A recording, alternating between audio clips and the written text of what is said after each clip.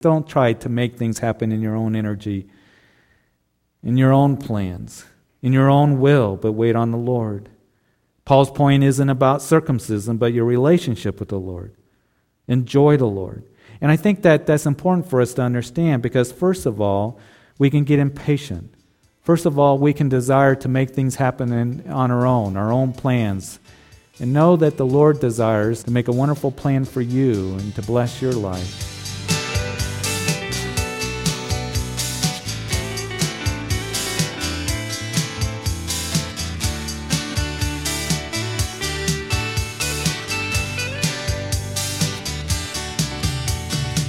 Welcome to Under the Fig Tree.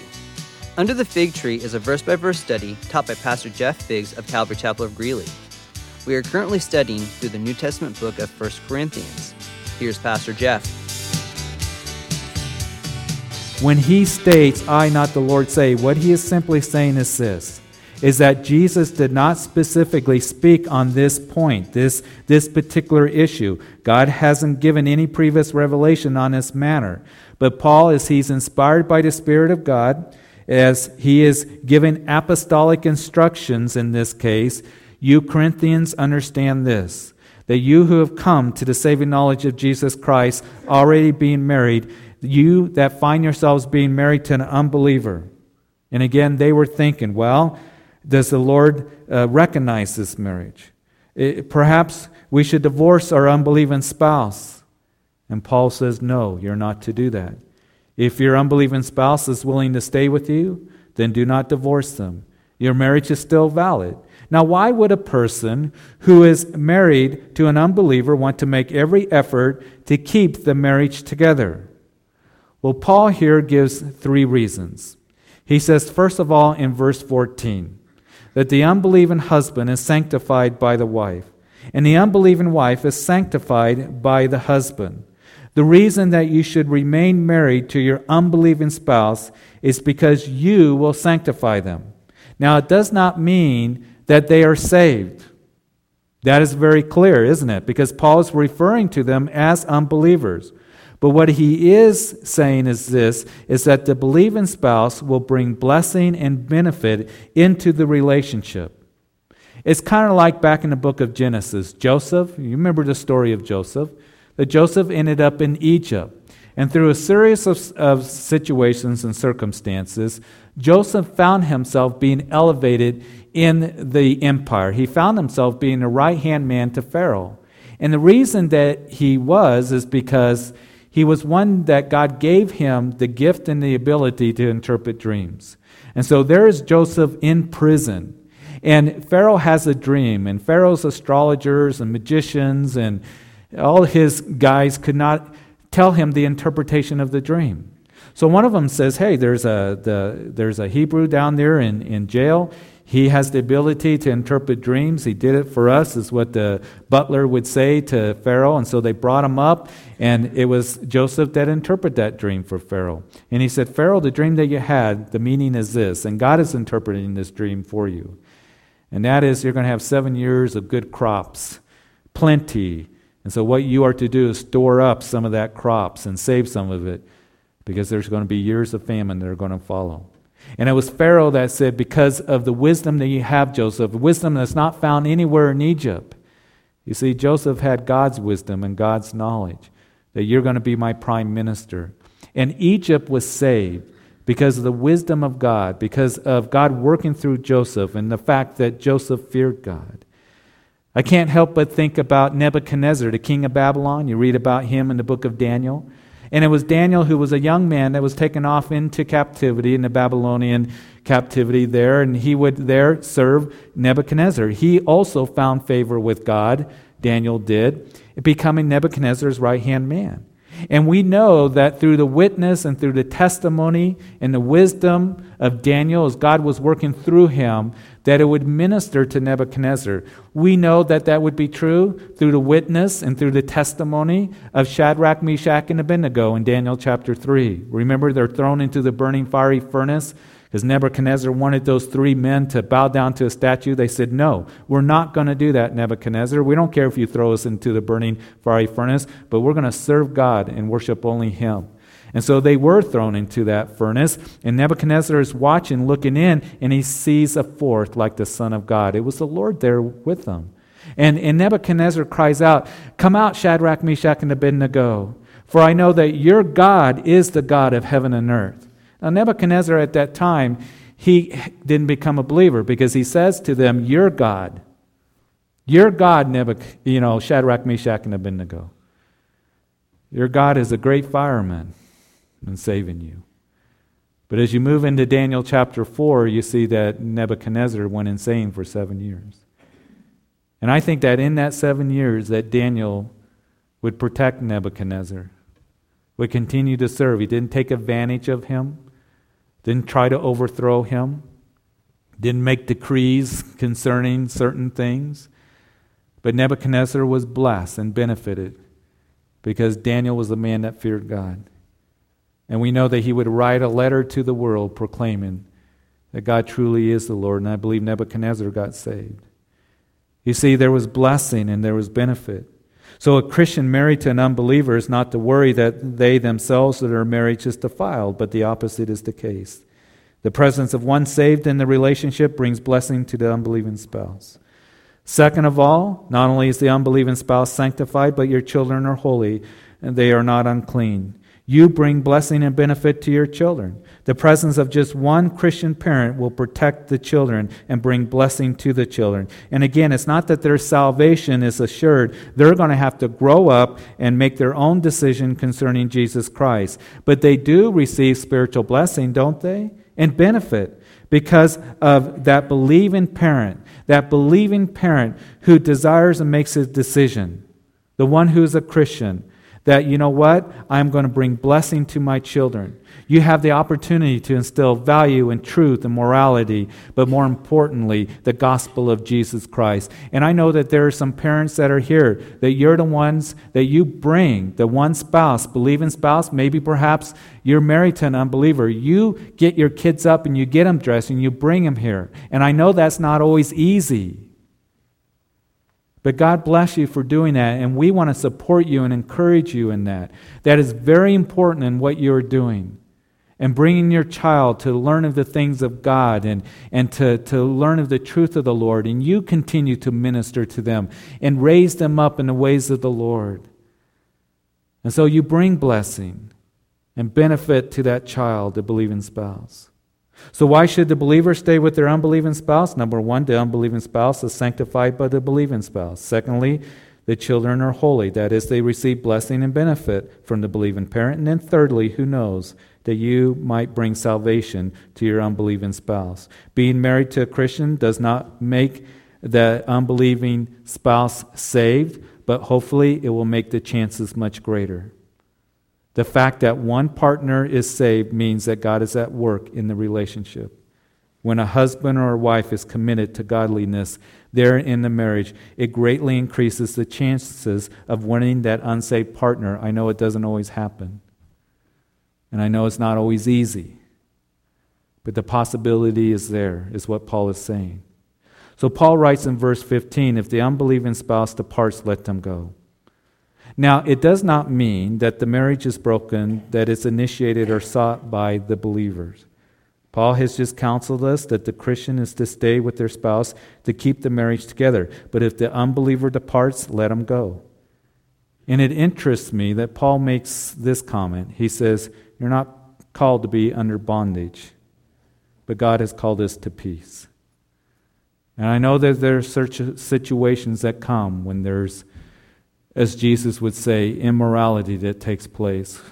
When there is a leaving of the spouse, that there is divorce that does happen. And again, I'm sorry for you who have been through that kind of hurt. But I also want to take this verse here, and I want to just say something to those of you who are single. That Paul says concerning the unbelieving spouse that leaves, you're not bound to bondage, but you're given over to peace. And it should be a warning to those who are single that don't yoke yourself unequally to an unbeliever. They may treat you very nicely. They may be kind to you at this time. But you may be leading yourself into a situation that you're going to find yourself in bondage. And I want to encourage those who are single, who desire to get married someday, who desire to have a family, and I know those desires are very real, that you wait on the Lord and trust on the Lord. And you wait for Him to bring that godly person into your life and trust that He's going to bless that marriage as He does.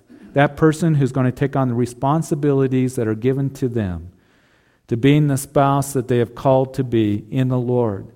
That you look and you be serious about, I want that individual to be one who's going to lead me, you young ladies, or you who are single.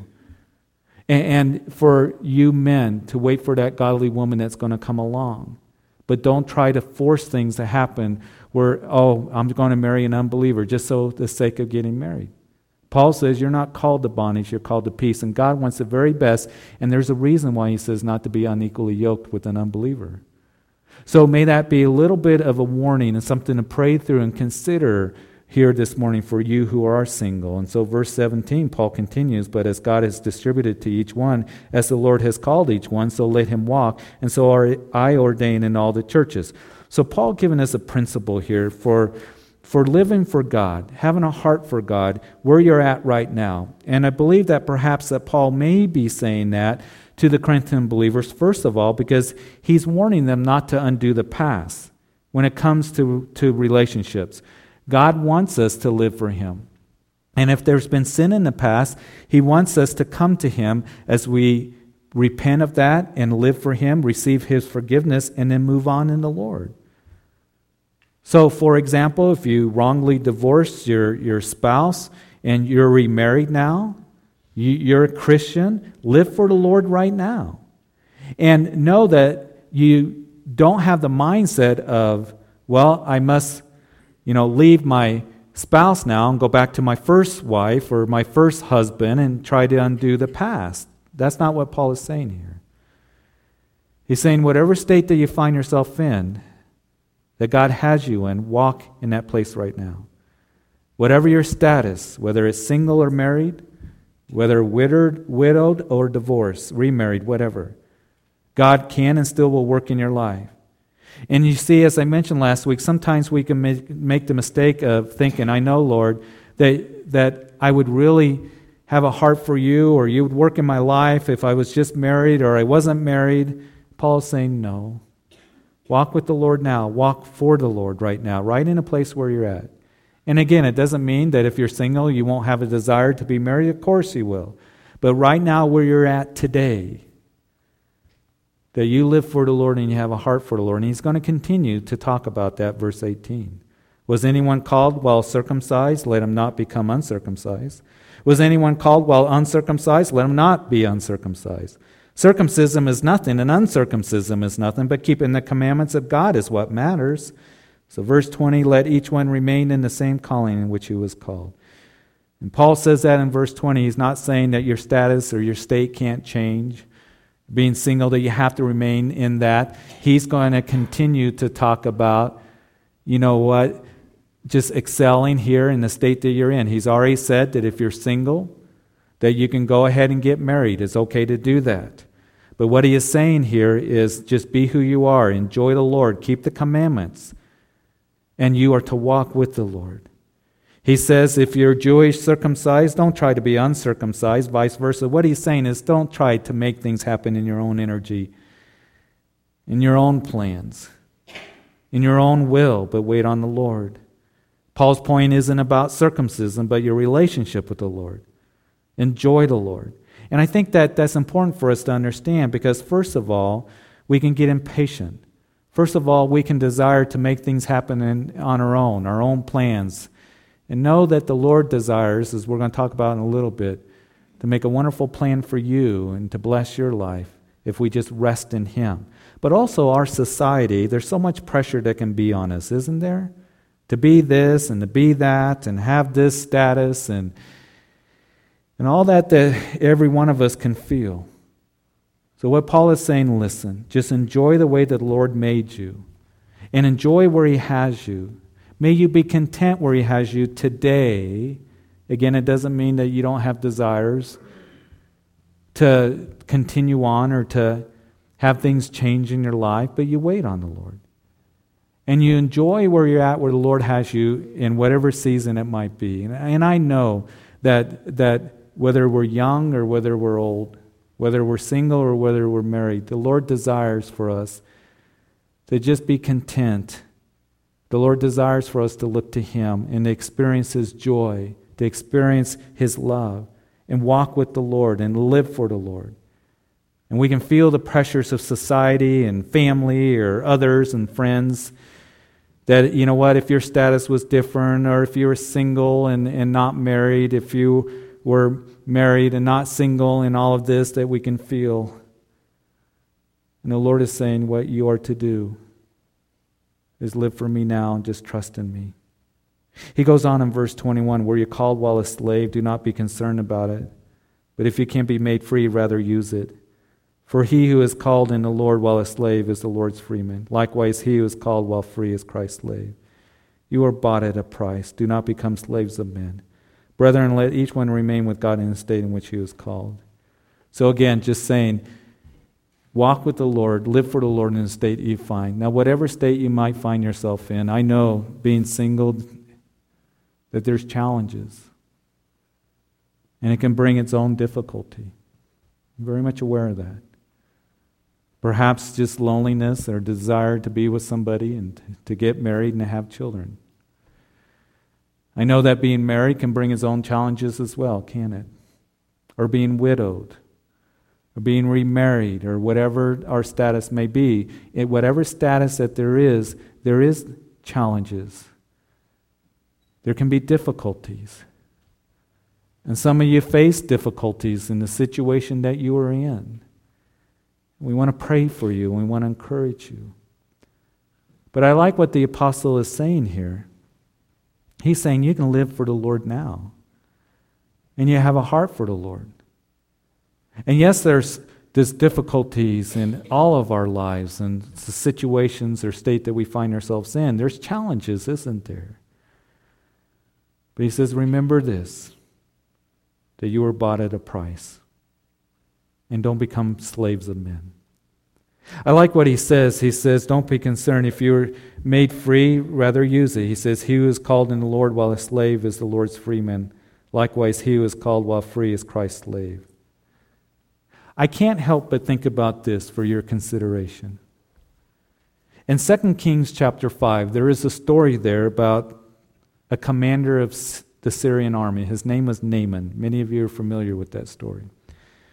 And Naaman, as 2 Kings chapter 5 says, he was mighty and an honorable man in the eyes of his people there in Syria. He was a man of valor, the scripture says. And what he was doing is he was making raids on the 10 northern tribes in Israel. And so what he does in these raids is he brings back a young girl from Israel who ended up being a slave in his house serving Naaman's wife.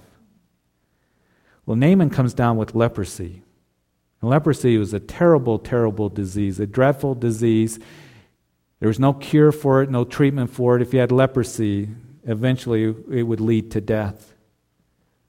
And this mighty commander, this man who was a man of valor in the eyes of his people, he has leprosy. And this young girl who was a slave in his house would say, if only my master knew the man of God Elijah, then he would be healed of his leprosy. And Naaman, when he heard that message of hope, he went and he found Elijah, the prophet there in Israel. And Elijah told him, go dip in the river, the Jordan River, 7 times, and you'll be healed. And when Naaman did that, did what the prophet told him to do, he came out of the river, healed of his leprosy. But my point is this. God used a young slave girl to bring that message of hope to Naaman. She didn't have the attitude of, well, I hope Naaman just suffers and dies painfully of that leprosy. It will serve him right because he took me away from my homeland. She wasn't bitter about the situation. She wasn't upset about it, but rather she had concern for him, and she gave a message of hope that if you only knew the man of God, and God used her where she was at, and Naaman got saved. He recognized that the God of Israel, the God of Elijah, was truly God. And maybe you're here this morning, you feel enslaved in whatever situation, maybe in your workplace and in your job, maybe in your family somehow, maybe even in your marriage or being a single state. But please don't be bitter, but allow the Lord to use you to give a message of hope to those who are leprous and been eaten away by sin. Hey, if you only knew the Son of God, then you would be healed and delivered and saved. And Paul says something very important for us to understand. You have been bought at a price. What does that mean? Peter says in his epistle, we've been redeemed. Not with corruptible things like gold and silver, but with the precious blood of Christ. So we're reading an article earlier in the week. It was an article concerning professional athletes, but the article was talking about how some of these athletes will be, and we know this, we hear it all the time with professional athletes, whether it's football, baseball, basketball, signing these multi-million-dollar contracts. I mean, huge amounts of money, and that's just a part of it. Then you have the endorsements, and then you have, the jerseys that they sell at the stores that they get money for. We're talking millions and millions of dollars. So here's this athlete that also will produce millions of dollars for their team. So the investment is great, isn't it? So because that investment is dealing with millions of dollars to that team and to that franchise, that athlete has the best of everything. That athlete has the best trainers available, the best dietitians, the best physical therapists, the best doctors. Even have counselors. They even have those now because you got 20-year-olds that are all of a sudden multimillionaires, those who will manage their lives and help them to be able to manage all of those things because a lot of them can't handle it. They have everything they need to stay healthy and to do well. Why? Because the investment is significant with all the money that's involved. So guess what? I want us to all understand something. It's nothing compared to what God has done for you and for me in redeeming us and purchasing us and shedding His blood for you and for me. The price that He paid for you and I is immense. All the money in the world cannot buy your salvation, my salvation, our forgiveness, right relationship with the Father. It's only the blood of Jesus Christ, which means this, and never forget it, that He's going to make sure that you are tended well and taken care of. He's going to take care of you. And He's going to provide for you. And He promises to work all things for good for those who love Him. And He's going to work in whatever circumstance you find yourself in today. You just rest in Him. You look to Him. You walk with Him. The price that He paid for me, for you, is unbelievable. Therefore, we can be confident that whatever comes into your life or whatever is going on in your life, that He loves you and He's going to do the very best for you because you belong to Him. Paul says you may be a slave, but in the Lord you're free.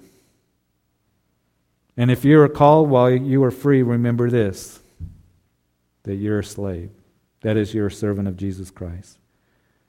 But listen, don't become slaves of men.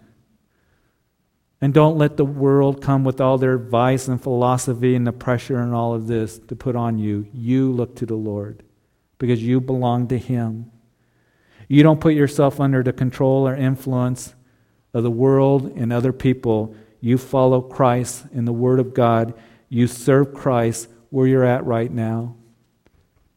And you thank Him for the salvation that you have and have a heart of gratitude. And you know what? He will do more in your life as you trust Him and yield to Him, more than you could ever do in your own energies and your own efforts. And you may not understand all that's going on right now. You may be frustrated in the situation that you're in right now. But know this, the investment is greater than any investment that has ever been made in this world. He has redeemed you with His precious blood. He's going to take care of you. Thank you for joining us on Under the Fig Tree. If you would like a copy of today's study, please call us and ask for the message with today's date. Our phone number is 970-330-1717.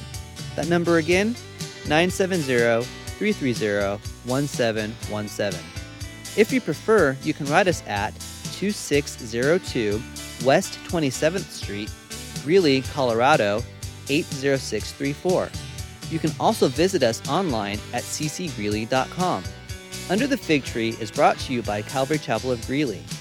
We invite you to join with us for our Sunday morning services at 8:30 and 10:30 a.m. and our Wednesday evening service at 7 p.m. Please join with us next time as we continue to study the Bible together on Under the Fig Tree.